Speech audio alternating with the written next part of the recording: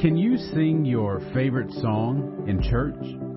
It's another day. I'm Another John, and this is Another Note. Today's edition of Another Note is titled, God in the Groove. Our scripture reference today is Jude 17 through 25. As always, may the Lord add a blessing to the reading and hearing of His holy word.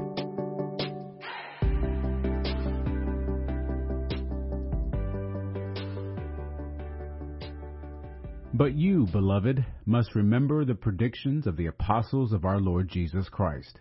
For they said to you, in the last time there will be scoffers, indulging their own ungodly lusts. It is these worldly people, devoid of the Spirit, who are causing divisions. But you, beloved, build yourselves up on your most holy faith. Pray in the Holy Spirit. Keep yourselves in the love of God. Look forward to the mercy of our Lord Jesus Christ that leads to eternal life. And have mercy on some who are wavering. Save others by snatching them out of the fire. And have mercy on still others with fear, hating even the tunic defiled by their bodies. Now, to Him who is able to keep you from falling, and to make you stand without blemish in the presence of His glory with rejoicing, to the only God, our Savior, through Jesus Christ our Lord, be glory, majesty, power, and authority, before all time, and now, and forever. Amen. This is the word of our Lord. Thanks be to God.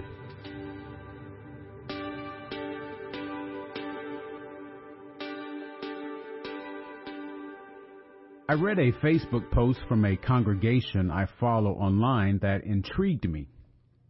The post explained one of the church's common practices. On their first Sunday 8 years ago, they opened their worship service with a secular song. It's remained something they do every week since. I imagine that sounds strange to a lot of Christians, maybe even blasphemous.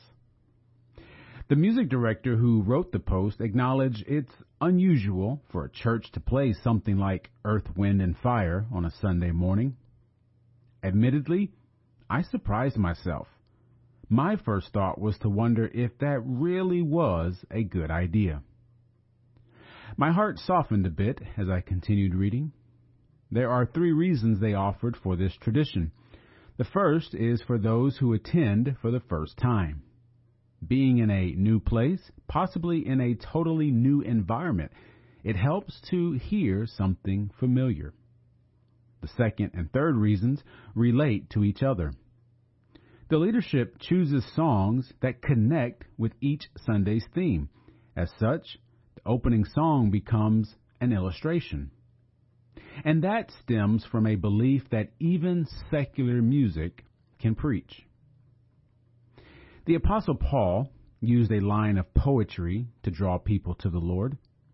Some of the stories Jesus told would sound secular if we heard them from anyone else. And how many times have I quoted a song or mentioned a familiar movie scene to help connect people to the Bible? Now, I'm not suggesting you or I should open next weekend's worship with Bruno Mars, but let's consider what we are willing to do to connect people to God's grace. Jude admonishes the church to remember the mercy of Jesus. In response, have mercy on some who are wavering. Others you'll have to snatch out of the fire, and you'll need more of that mercy for others consumed with fear. Isn't that what we mean when we talk about meeting people where they are? So, you know why the church I mentioned picks their opening music. How does that inform what you think about it?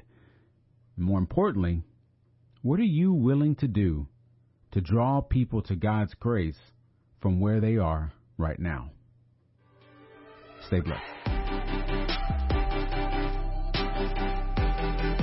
Now, before you go, let me make sure you know I love you and you are a blessing to me.